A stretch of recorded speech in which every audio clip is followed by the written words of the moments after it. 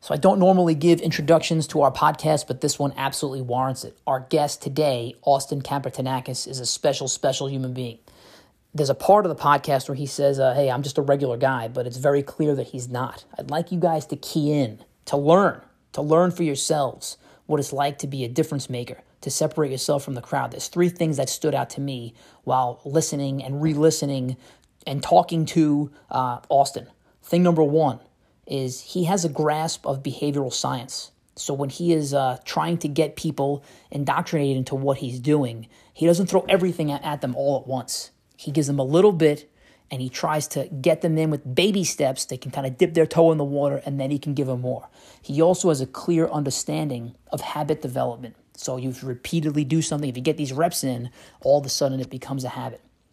Thing number two that I like is that he seems to be the ultimate educator. So while me and him are in a back and forth conversation, there are times where he's talking to me, but there's times where he takes a step back and says, hey, for those of you in the audience that don't know what this thing is technically, and then he explains what that thing is.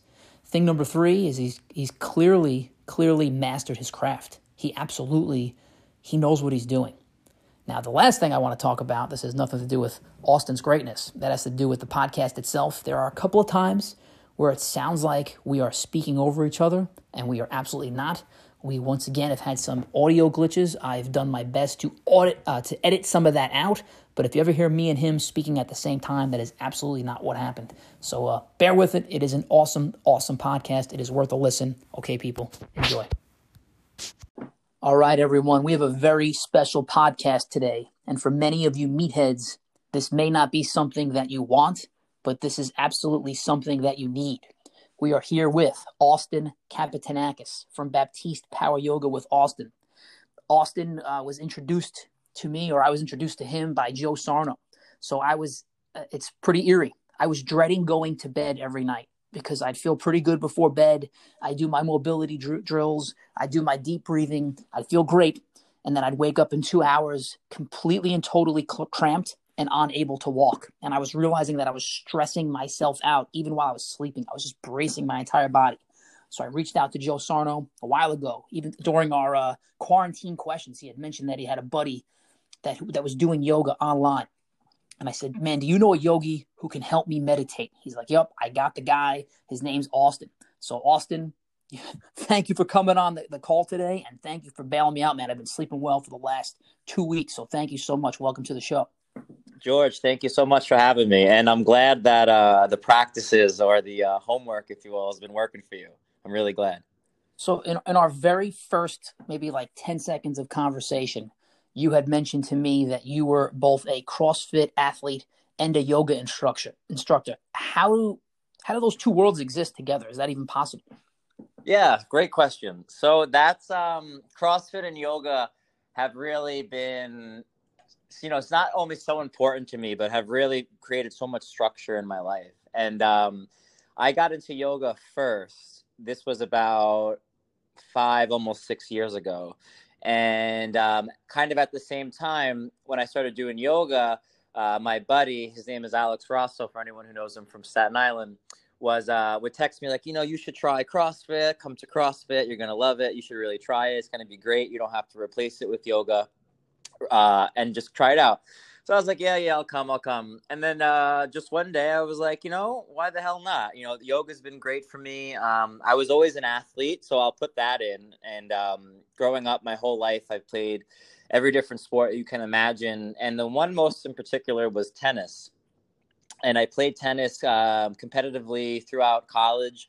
I played for the College of Staten Island all 4 years. So then when I graduated college, I was really missing like a community, a team atmosphere, pushing myself, competing.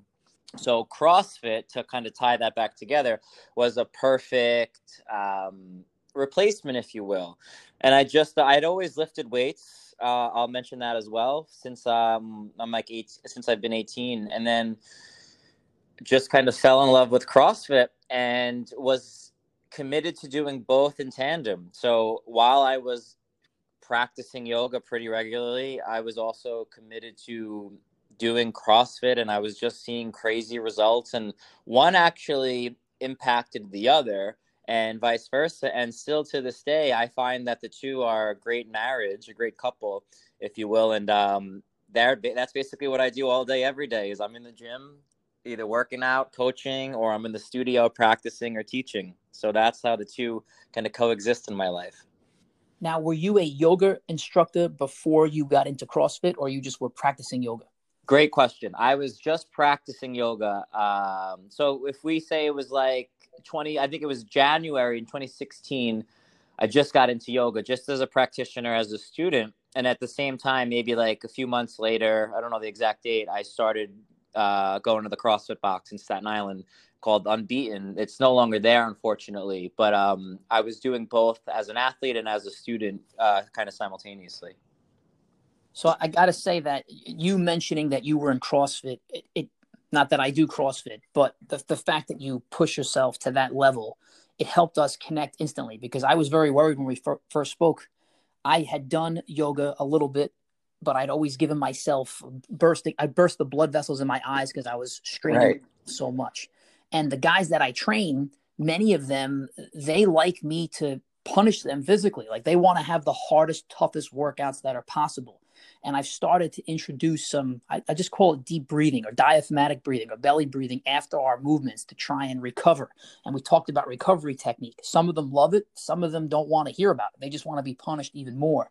So it was cool to me that you had lived in both worlds. Now, I'm just going to ask you this, like, when you're in the people that you're instructing with yoga now, and I know you're doing work with Joe Sarno, are you involved with meatheads like the guys I just described, or is it just every type of person? Yeah, so I teach at a wider range of locations, from the gym to like your local yoga studio that you would think is a yoga studio, to visiting people's apartments and homes. So to answer your question, though, yes, I don't know if I would say meatheads, so to speak, but CrossFit athletes and the people that necessarily you wouldn't consider or call a quote unquote yogi, whatever that means to you, but to the athlete, the weightlifter, pretty frequently on a weekly basis. And I've had people that, similar to you said, like, they love to work out. They love to get their ass kicked. But then when it comes to the other part of the equation, cooling down, winding down, like you said, breathing and doing all the opposite, they kind of lose interest. And it's like, well, it's not go fast pace. So it's really not my speed. And I think there's just a lack of understanding of why it's important and how everyone, no matter your discipline, no matter your background, can get benefits from the practices. And I'll say too, is you don't have to be a quote unquote yoga person. And that's something that I'm trying hard to kind of demystify that, or kind of smash that perception, because it's false. Yoga, meditation, breathing practices, they're ubiquitous and they're for humans. So as long as you're a human being, doesn't matter your discipline, doesn't matter your background, I promise that you can get the benefits from it. And then if you want to go into the lifestyle, quote unquote, of like a yogi, right, and those other things, you can, but you don't need to. And that's really like my message to athletes and to meatheads and to people that think maybe yoga and meditation aren't for them, that, hey, you don't have to change anything about your workouts. I'm saying that if you add this to your weekly regimen, it's only going to help, and it's only going to enhance and improve your performance or whatever your goal is. Man, I have so many things I need to talk to you about. I don't know where to start first. I'm going to go a little bit off script here, because I've been listening to a lot of the meditations you sent to me. Mm-hmm. I'll do yours every morning, and then at night I'll either mix it up with yours or some app that I have. And what I keep hearing, and we've been talking about it a lot in our advanced training crew, the difference between the parasympathetic and the sympathetic nervous system, and how critical it is when you're training to not constantly be in this sympathetic state. So can you expand on that a little more, and why it is important to an athlete to not constantly be in this sympathetic state? Absolutely. So for those of you that are listening and you may not be sure what the difference between the states are, is the sympathetic nervous system. That's our more fight or flight, if you will, right? That's what kind of releases cortisol or stress, gets our adrenaline pumping, gets our heart rate up so that we're ready to do a workout. And it actually originates from when we were cavemen and our ancestors. Its purpose was and still is to get our heart rate up, to get us alert, to get us in that fight or flight mindset, so that back then it was to see or to save us if there was a saber-toothed tiger coming after us, right? Or something that could be an imminent danger to our survival. And it's something that's still important and we still need to this day. However, it just becomes a problem when we're always in that kind of state of mind. The body isn't meant to be in that state of mind for really long periods of time. That's why, so when we do things like exercise, or you're an athlete, you're doing your sport, your body, you're triggering that fight or flight, the sympathetic nervous system, which you need, right? That's going to give you your adrenaline. That's going to get you pumped and fired up and let you do heavy lifts and heavy bench and deadlifts and all of that stuff. So it's not bad. We actually need it. And I'd encourage everyone that you should at least, maybe not every day, but 6 days a week, tap into that sympathetic nervous system for, an hour, 2 hours, get that going. But now here's the kicker, is that if we're just focused on that, but we don't focus on the other part, which is the parasympathetic nervous system, or the rest and digest. So rest and digest meaning when our nervous system is in the parasympathetic state, our body goes, oh, okay, I'm safe, I'm relaxed, I can rest, I can sleep, I can go to the bathroom. And that may sound funny, but you may notice when you're fired up, or like when you're doing your exercise. I used to run some marathons, and I was a runner. I had a little stint with that. And for the most part, when you're working out, you don't really have to go to the bathroom. And that's a biological response, right? That's your body shutting off those systems. So once you stop working out and once you cool down and the adrenaline fades and your heart rate kind of calms down, that's when you may feel like a little soreness, right, creep in. You start to feel tired. Maybe, if you even hurt yourself in the workout, you may not feel it during the workout because your adrenaline's pumping. But then afterwards, once you start to cool down and come back to baseline, that's when those other systems turn on. Now, why they're important is because not only do we need to sleep, use the bathroom, right, recover, and do all those normal biological functions, they also help us rest. And this is like, if there's just one thing that your listeners take away from this, it's like stress plus rest equals growth. Now, if you don't have the rest, the parasympathetic nervous system, daily or during your week, you're missing out on the growth.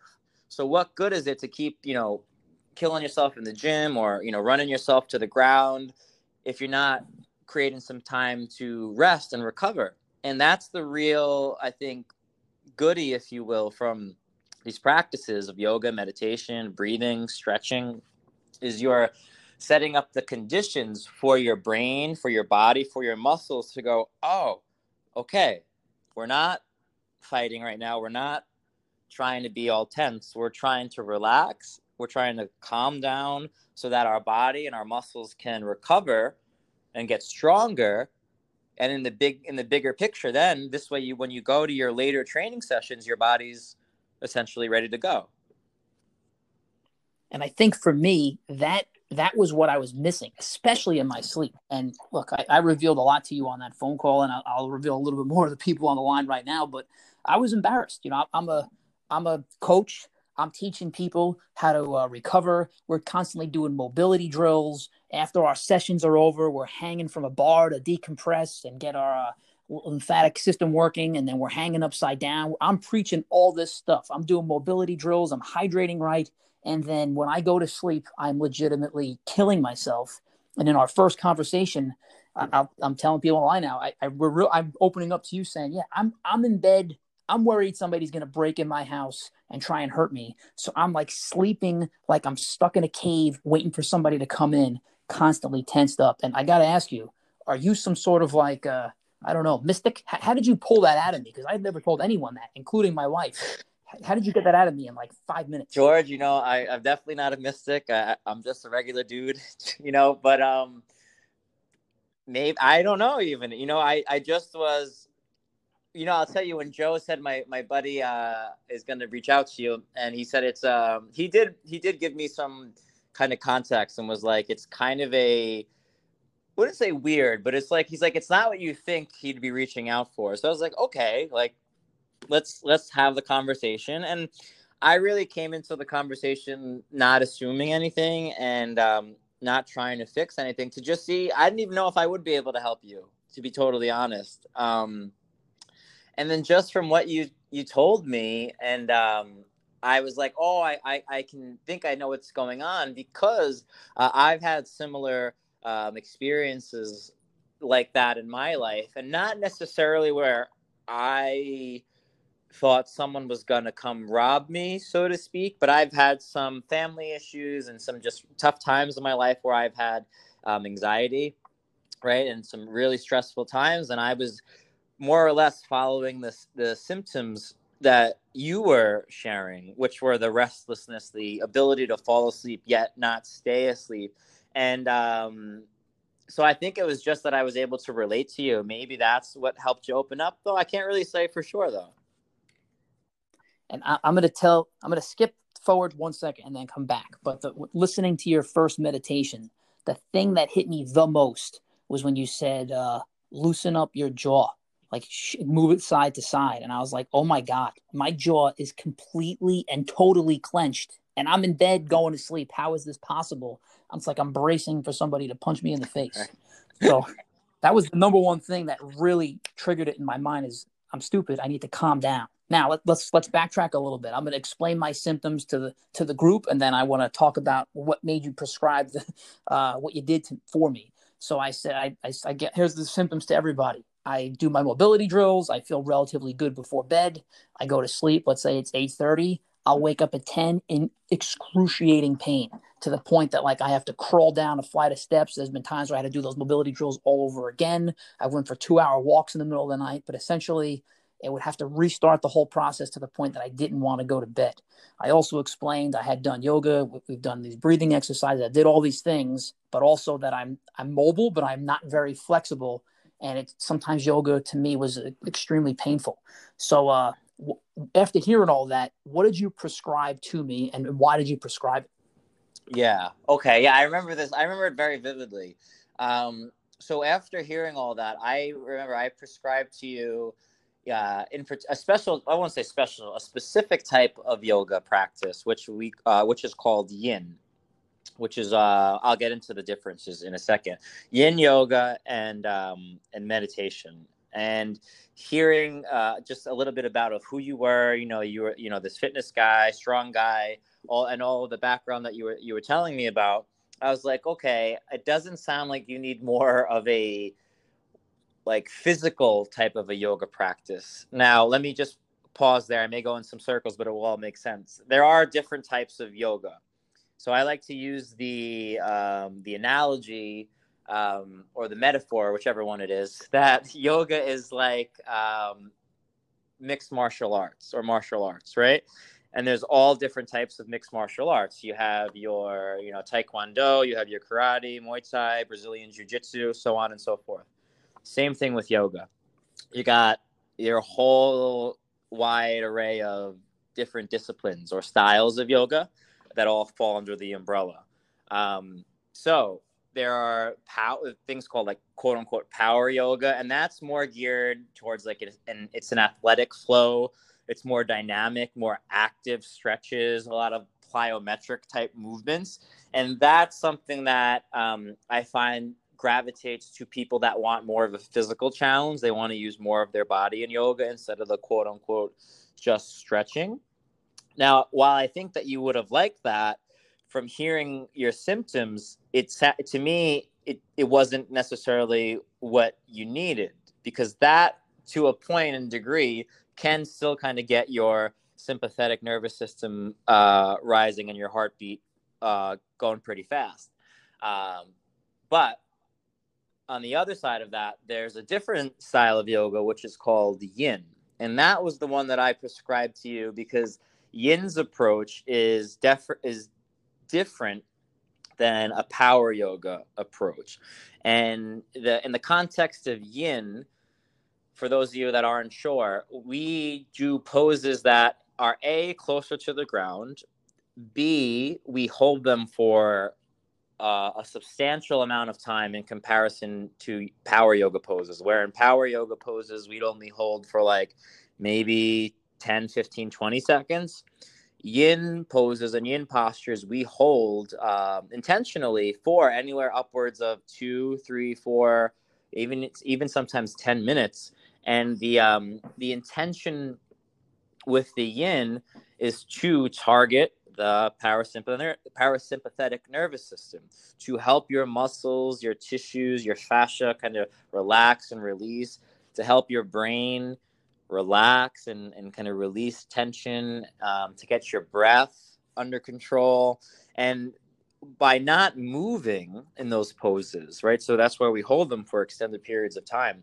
You're setting up the conditions to allow your body to naturally trigger the parasympathetic nervous system. And that's where you'll see, like, after you do those poses, you don't really feel like going up and like partying, right? You kind of feel like that zen or that chill state where you're like, I don't know why, but I just feel pretty chill, right? Pretty relaxed. And that's why, like, that's the scientific reasoning behind that. So for you, while I think you would get benefit from the power yoga poses as more of like a warm up or something to do in lieu of your workouts, for what you were calling me for, it was no doubt in my mind. I was like, the yin, the slower restorative, is what you needed. And then let me just add to that and say, plus the meditation.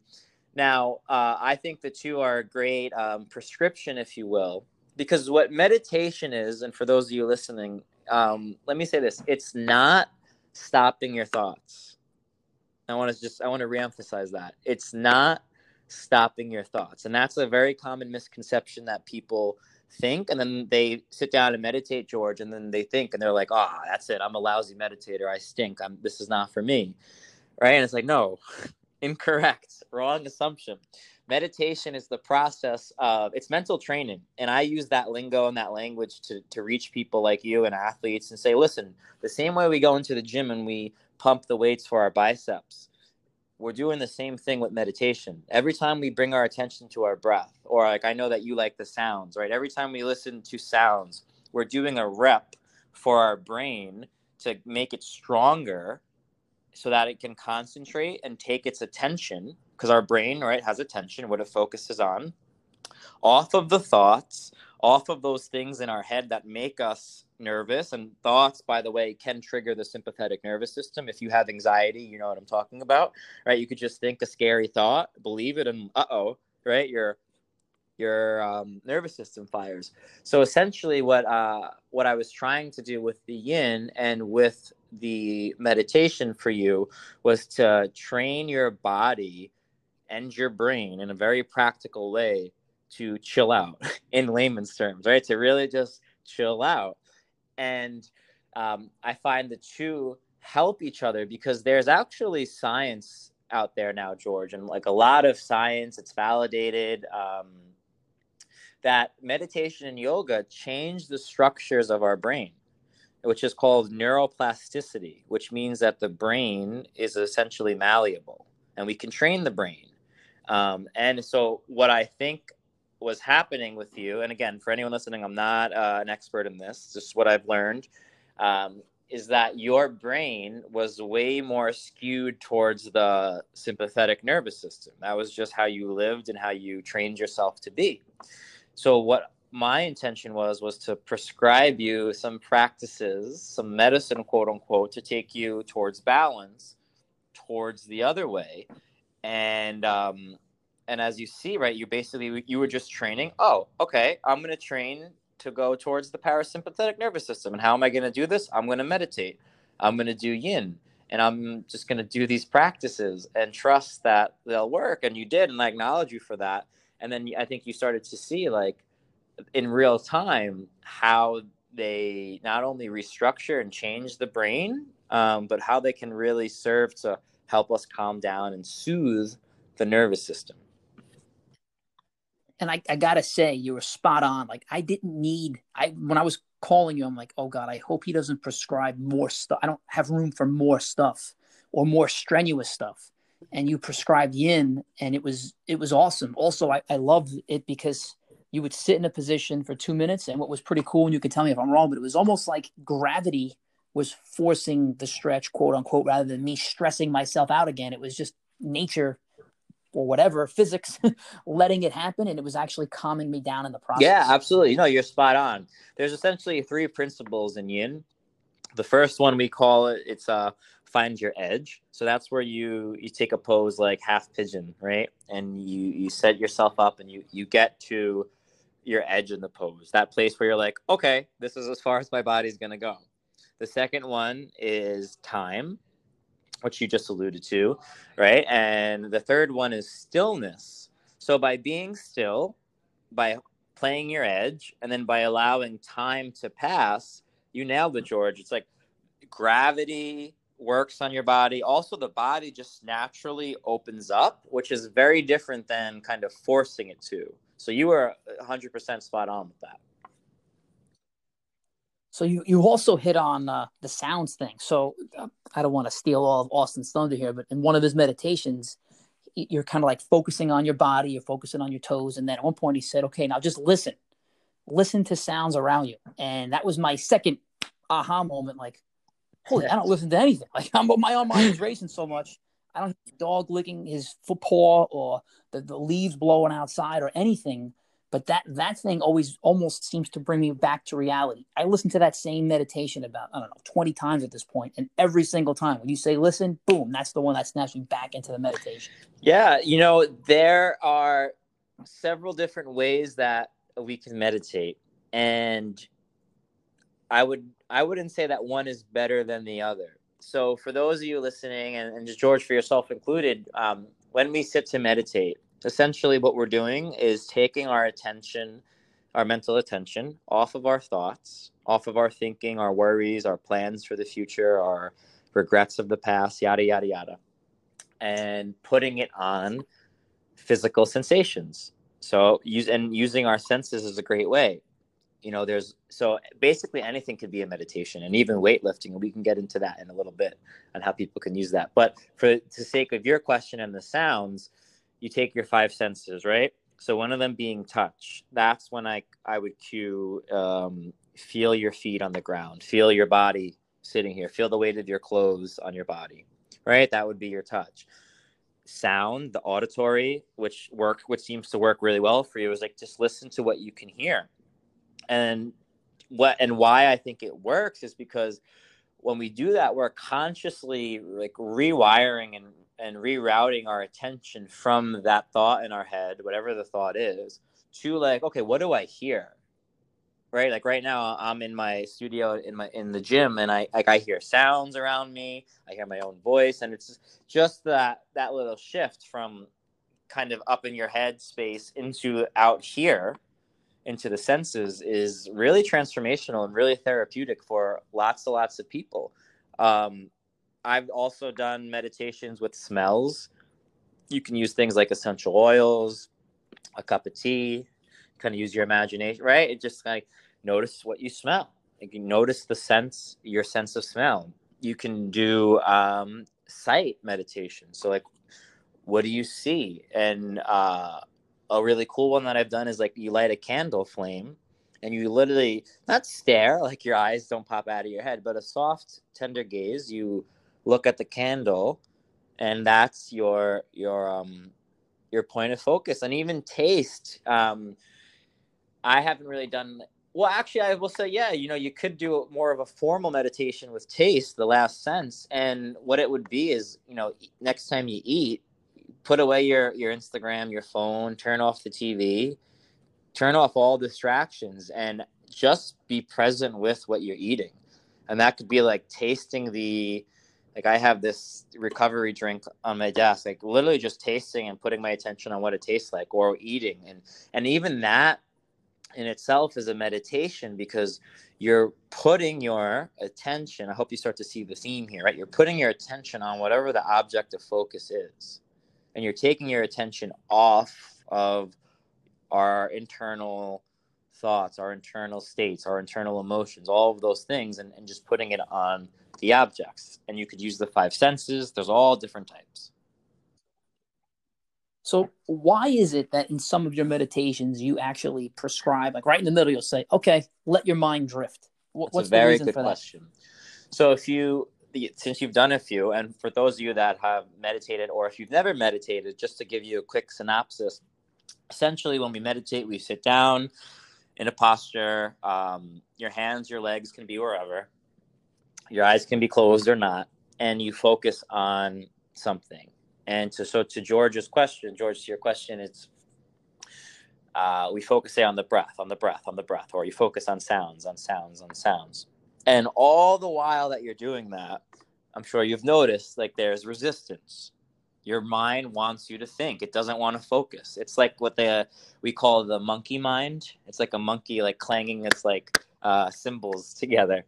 That's the mind. So your mind is like, no, I don't want to focus on the breath. No, I don't want to focus on sounds. But you're doing it anyway. So we actually kind of play like a little trick on the brain. And by allowing the mind to not focus, it's almost like paradoxical effort. It's like, so we spend 5, 6, 7 minutes focusing, like doing our reps. It's just like getting underneath a barbell and doing your squats. And your body's resisting it, right? And your mind's resisting it. And then you go, okay, you know what? Take this next minute off. And then all of a sudden, not always, but more times than not, the mind just naturally tends to be still. And the reason for that is because you're not trying to focus it. So the mind just ends up coming to a natural place of rest. But that's only because you did that effort of those 5, 6, 7 minutes of purposefully focusing on your breath, of purposely focusing on sounds, etc. So that when you take your little rest, your brain goes, oh, okay, I can rest here. And it just naturally comes to a place of stillness and quiet. So, wow. You're talking through all this stuff. And as I'm doing meditation in the back of my head, I'm thinking, don't screw this up. Do what Austin's saying. What are the mistakes that people make? And I think one before you said was maybe thinking that you can't let your mind drift at all. And one of them I got to ask you right now is sometimes I'll fall asleep. Like, did I blow it? Or is that such a great question. So let me just say that's very common. That's very natural. So I'll answer it in two parts. First one, I'll answer the question about sleep. And then second one, I'll go to kind of misconceptions, right? And common questions about meditation. So the sleeping, okay, you may not like to hear this, but it's usually a sign that you're not getting enough sleep and you're not getting enough rest throughout your week. And I'm not going to put you on the spot. Maybe you do, maybe you don't. But what could be happening is when we sit down to meditate, we're essentially pumping the brakes on our life, right? Whatever it is. We're stepping away from our text messages, our Instagrams, our clients, our families, whoever, right? And we're pumping the brakes and we're just sitting. And it sounds so far, like we're just sitting, right? And we're just sitting. And we're not having to be anyone. We're not having to kind of do anything. We're really just sitting and allowing the body and the brain to unwind, which was, right, part of your assignment, which was like, George, I think you need to unwind a little bit more. And so when we do that, what happens is residual tiredness. So residual tiredness may be from a sleep deficit, or maybe you just crushed yourself in the gym and you didn't get enough sleep that you needed to recover, or just natural wear and tear of the week kind of building on you. Once your body goes away from the sympathetic, you see the common theme here, right? And then you sit down and you're going to that rest and digest, that meditative mode. Your body is like, oh, we're not doing anything. Yes, I could rest. I can sleep, right? And it's like your body and your brain are begging you for this. But myself included, let me just say this, that I do this all the time too. So I don't want to give the wrong misconception or disillusion anyone. This is why we call it a practice. I still fall asleep sometimes by meditation. And instead of what's changed now is, instead of me looking at it like, Austin, you stink, you blew it, you're a terrible meditator, who do you think you are? I just go, oh, wow, okay, I need some sleep in my life. Let me go take a nap. And like that has been revolutionary for me. Because if you look at it in that way, there's nothing wrong with you, George, or me, or anyone that falls asleep meditating. The only thing that's quote unquote wrong is that you just need some sleep. That's it. And the body. So yeah, go ahead. I got to ask you a question. When you are meditating, do you listen to you? Do you listen to an app, or do you just already have the practice down? You don't need to listen to your own recordings. So I do a whole assortment. I have some of my teachers. The one that I use the most is Headspace. Andy Puddicombe is a wonderful teacher, and I've been using Headspace for 5 years now. I do practice to my own meditations. I find that when I practice in my own meditations, though, I am a little self-critical. Just so, right? I'm always like, why did I say that? Versus just meditating. Right. But then I always find out like, oh, that was pretty good. And not in an egotistical way, but just like, I'm usually my own worst enemy. So I'm like, oh, I don't want to listen to it. I don't want to hear it. So I do listen. And I also listen sometimes in the lens of feedback, to give myself feedback so that I can grow and become an improved teacher and facilitator of meditation. Sometimes I sit in silence. I'll just set a clock, the iPhone clock timer, 15, 20, 10, depends what I need. Sometimes I'll do it to music. Sometimes I do a different form of meditation, which is called kirtan. And now this one may seem like a little out there to some people, but that's okay. It's essentially called call and response, and you sit there just like you would be meditating, but you listen to what's called devotional music. And it's just basically like you have a mantra and you just listen to the mantra, or you sing the mantra over and over and over again. It's just a different form of meditation, but it's all the same kind of end mean, like creating distance between my thoughts, trying to chill out, trying to give my brain a chance to just chill. But yeah, so I do all different types of meditation. I try to keep it fresh and practice to different teachers, all that. Do you have a schedule for yourself? Like, I'm going to do this twice a day, or do you just do it when you feel like you need to center yourself? Ideally, I like to do it every morning before I'm out for the day, because it's very easy for the day to get away from me. There are times where I've done it as like an emergency, quote unquote, right? Like an SOS, like, oh my God, like I just need to meditate. I'm going to freak out on someone, or I'm really stressed, or I'm really anxious, or I'm really sad. But ideally, in a place that I try to be in is doing it daily, like a vitamin approach, instead of doing it like an Advil or a Tylenol, if that makes sense. Yeah, that makes perfect sense. Thank you. I just want to get back to that question before we forget. What are the biggest mistakes that people make when they're meditating? Just to reiterate the earlier point of the misconception that it's about stopping your thoughts. Okay, so right out the bat, we're human beings. We think, we have a brain. It thinks. As long as we are alive, which is a good thing, we're alive, our brain is going to think. Now, the misconception is to think, oh, I thought, or I can't clear my mind. I hear that a lot. And it's just simply false. It's incorrect and a disempowering kind of way to approach the exercise, which is meditation.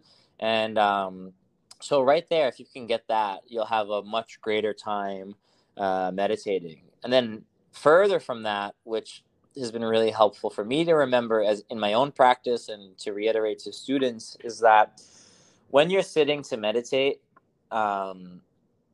if you have a whole session where you find it just really, really hard to focus on your breath, or really, really hard to focus on sounds, or even just to feel your body, like, and you feel like you went the whole 10 minutes and you're like, that was a waste of time.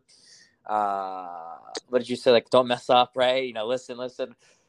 If you can bring yourself to attention or present, said in a different way, and concentrated just once in those 10 minutes. So say you spend 9 minutes and 58 seconds thinking, but you spend 2 seconds aware of your breath, aware of your feet, whatever, aware of sounds.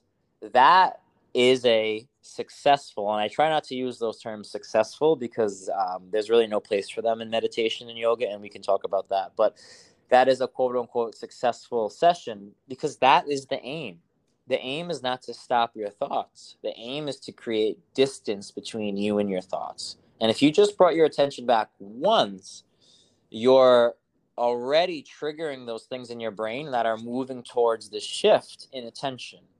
The prefrontal cortex, right? The amygdala, affecting these areas in our brain. The amygdala is the place of the fear center. And with meditation, consistent meditation practice, we can actually shrink the size of our amygdala in our fear response. It's pretty cool. But every time you take your attention away from the thoughts, it's a win. So that's a huge thing to like understand and to know going into it. And I would say the other thing is to know that it's cumulative. So and back to what we were saying about the vitamin versus Advil or aspirin approach. Some people may meditate once, feel good, and then wake up the next day and be like, "Oh, this is a load of crap. I'm right back where I started." And it's like, no shit. It's something that you have to do. It's a practice. So it's like I try to meet people where they're at and explain it in things that they understand, in the sense of like, would you go to the gym, do a set of bench press, squats, deadlifts once, and then expect to have your numbers go up and expect to build your muscles? Absolutely not. You go and you train. And that's the approach. And I think the misconception that people have is like, okay, if I just do this when I feel like it, it's going to work. And it will, kind of. But to really get the benefits, I encourage people to do it consistently. Now, it doesn't have to be every day. That's another misconception. And it doesn't need to be for a long time. It's the consistency that we're going for. It's that saying, right? A little bit leads to a lot of bit. You do, say, 3 times a week, but you're committed to those 3 times a week. You're going to grow. You're going to change. You're going to become a quote unquote better meditator, because it's just like training in the gym. So I would say those things are like the big kind of takeaways. If you can remember that and apply them, you'll really start to see the benefits more and more from your meditation. So are you saying that it could be just as effective to do 3 5-minute meditations a week as it would be to do 1 25-minute meditation a week? Look at it in any other realm or any other discipline. If you're look at it as like volume, you're going to accumulate that more and more, and it's going to be more enjoyable. So another comparison is I'm also a running coach. I haven't been coaching running as of late with COVID, and just hasn't been in my my world currently. But I learned a lot from coaching runners and coaching them for the marathon. And every season, we start our runners off with like a 10-minute, 15-minute run. And it's such a brilliant approach. And the reason why is because if you do something, but you force your way to that higher or that longer time domain than you're like ready for, what good is it? Yeah, you're going to will your way through it. You're going to fight your way through it. And like, yeah, you can do it, but we're looking for sustainable change. We're looking for a change of habit, a change of behavior. So much better to do those 3 sessions at 5 minutes where you're like, I can do this. And you get a little confidence. You get a little bit of momentum, versus like forcing yourself to sit down for 25 minutes. And those 25 minutes is horrible. You're just like, oh, this sucks. When is it over? I can't stop moving. I can't stop fidgeting. Just like with running, if you go put someone out for a 40-minute run before they're ready for that, they're going to hate running. And it's the same idea with meditation. It's like, start small, start winnable gaps, 3 times a week, 5 minutes a day, get the habit, get some confidence, learn the techniques, and just one more kind of comparison. It's like, I'm to bring CrossFit into the equation, and I was before on our call, I was doing the snatch balances. So for those of you that are unfamiliar, right, the snatch is a very technical Olympic lift. What good is it to load up the barbell with heavy weight and my form's all trash? Now, my ego wants me to do that, but what's really going to help me grow and progress as a weightlifter is to take those steps back, to do the barbell, to even use a PVC pipe, which is like 2 pounds, right? And to just get those grooves of the training. Same thing in meditation. Go sit for 5 minutes, but do that 5 minutes to the best of your ability and grow your capacity to be still and grow your capacity to concentrate, your capacity to focus. This way you have a foundation versus just going for the marathon when you've never even ran a mile. I love it. I mean, you hooked me in because you sent me the yin yoga. I think that was about 10 minutes. You sent me that meditation. It was about 9 minutes. I'm like, I can do this. It wasn't an hour.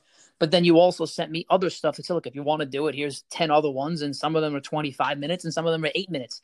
To be honest, I haven't ventured past anything like 11 minutes yet, but I'm getting ready to That's so great, George. And you may not even need to. I would say, especially even if it's working, if it's working for you and you can consistently do it, you have the confidence and you have the foundation. And you could. I'm not discouraging you. You can do 10 minutes, 15 minutes a day.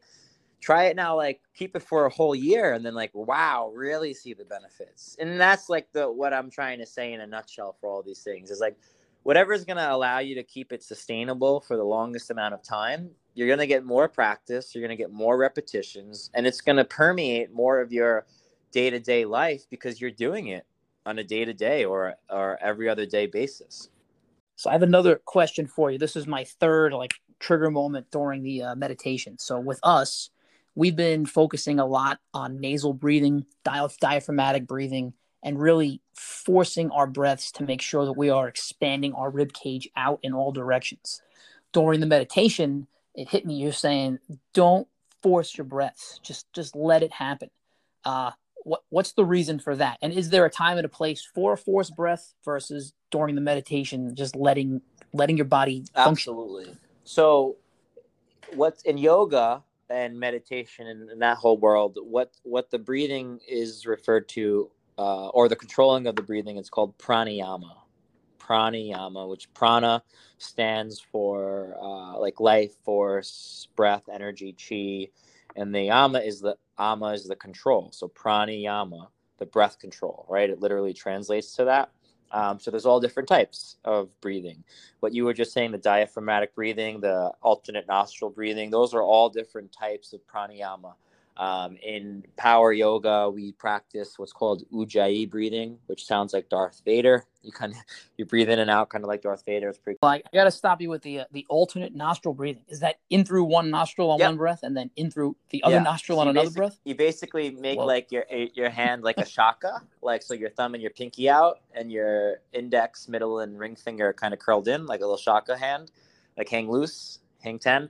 And then you take your thumb to like your left nostril, breathe in through the right, and then you switch the pinky to the other nostril and breathe out, and so on and so forth. To your question, in the meditation, there are all different types of breath. The way that I've been trained, and this goes back to our analogy of the mixed martial arts. There's all different types of meditations as well. The one that you have been practicing along with me, it's awareness-based. So when it's awareness-based meditation, that's what we're trying to do. We're just trying to be aware of the breath, the natural cadence, the natural rhythm, the natural ebb and flow of the breath as it comes in and out. So that's the answer to that.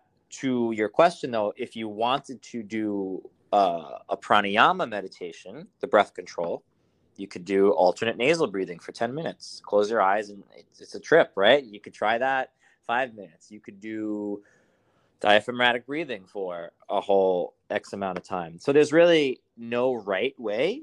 There's all just different techniques, different practices, and you just kind of find which vibes with you the best.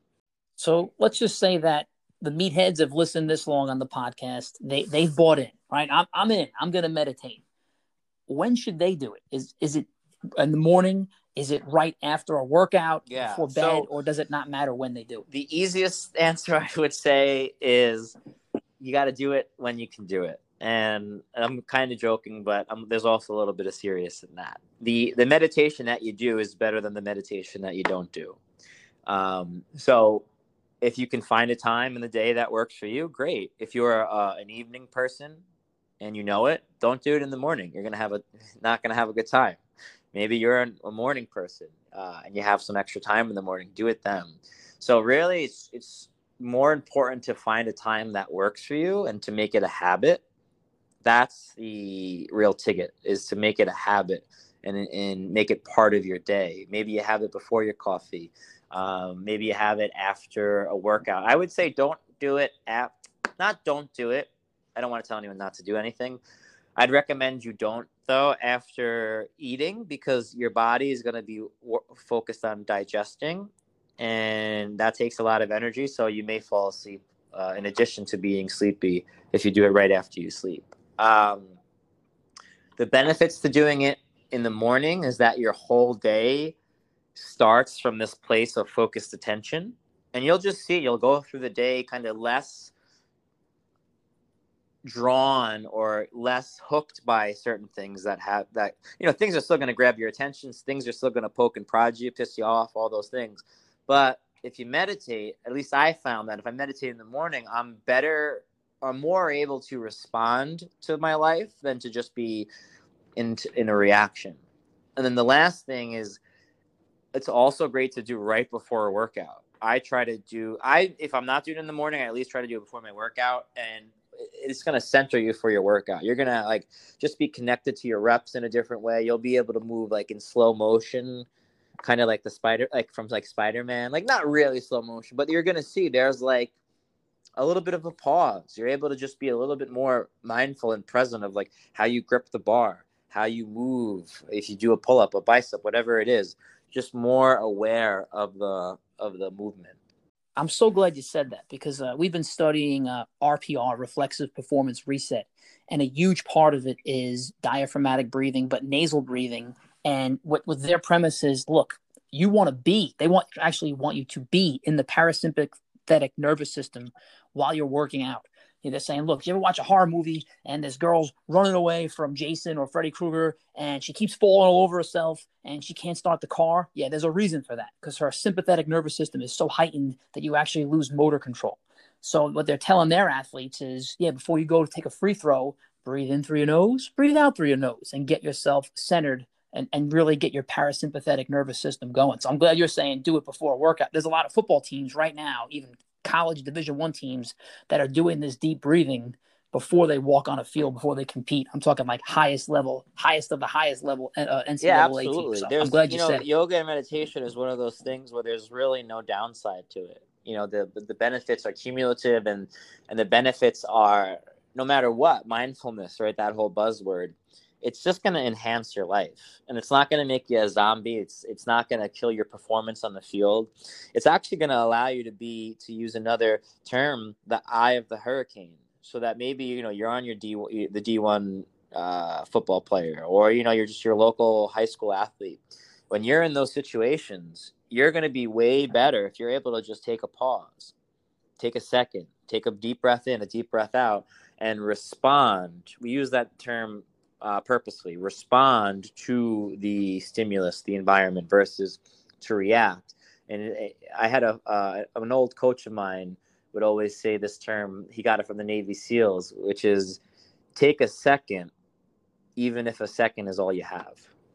And it's just to say, even the Navy SEALs can benefit from, and they do benefit. And the Army has meditation as part of their, I don't know if you call it protocol or training, and it's just something that will benefit and enhance no matter what the discipline is. Just grabbing my Jocko Willink Extreme Ownership book as you said that, because I think he says relax, prioritize, execute. I got to find it. It's going to be too hard to flip through this book, but I think he's saying the same thing. Essentially, take that minute, take that second, observe what's going on, and then under control, make the prioritization decision, exactly. and then execute. Just that ability to stop, pause, and take a breath, and then reorganize yourself. Now, you kind of slipped this in before, but I want to get back to it. What do you mean when you say weightlifting can be a form of meditation? So like we've been talking about all podcasts, what is meditation essentially? And it's really just an exercise in attention, an exercise in awareness. How does that translate to the gym?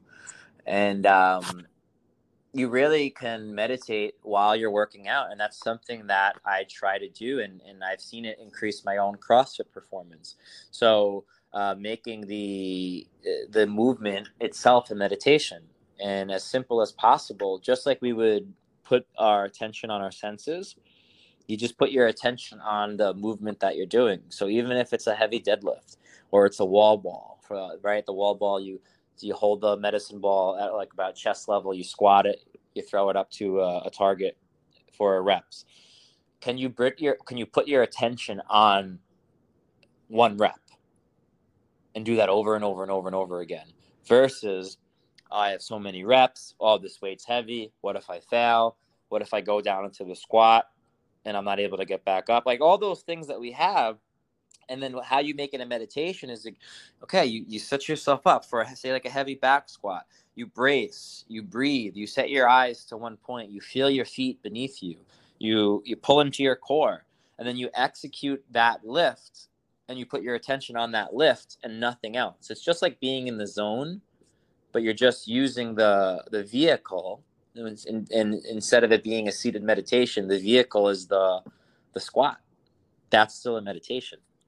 I love it. I mean, for a while, for me, in my own mind, I thought lifting for me, I had a lot of things going on, and it was my only time where I could center my thoughts on something. To your point, how is my technique on this bench press? How is my technique on this hang clean?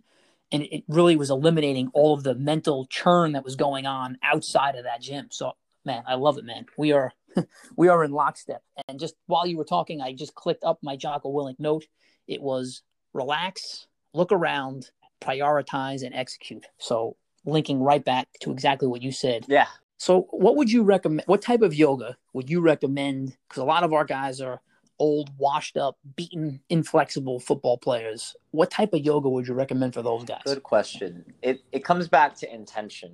And what I mean by that is what they're looking for. And I had some friends reach out to me who are like, I'm not looking to get into yoga like that, but I want to do yoga. And I was like, I got you, bro. You got to know your audience. And I was like, I understand. So what we talked about in the beginning, and basically what I specialize in, if you would, is what I call Baptiste Power Yoga, right? In the name of my company, Baptiste Power Yoga with Austin. So Baptiste Power Yoga is the style of yoga, and of course with Austin is kind of my own brand and how I deliver it. So what differentiates and makes why I fell in love with Baptiste yoga was because it's super physical. It's very athletic. It's a very dynamic flow.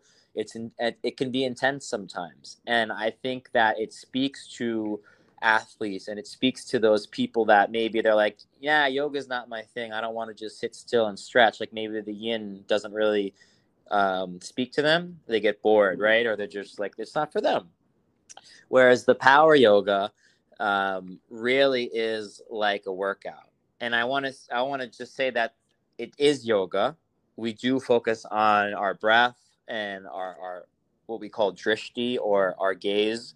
So focusing our attention, our intention, our breathing, all of the yoga parts, but it's more of a dynamic, powerful, athletic flow that takes the body through every range of motion, every way that the body can move, upwards, downwards, sideways, rotational, you name it, in that basically hour or so class. I find that resonates more with like you said, to just use your words, right? The washed up, maybe athlete, meathead, or someone who likes a physical challenge, but still wants to get the yoga stretching and the breathing and all that good stuff, but not be so bored with maybe yin, which could be maybe like a block to them to being still.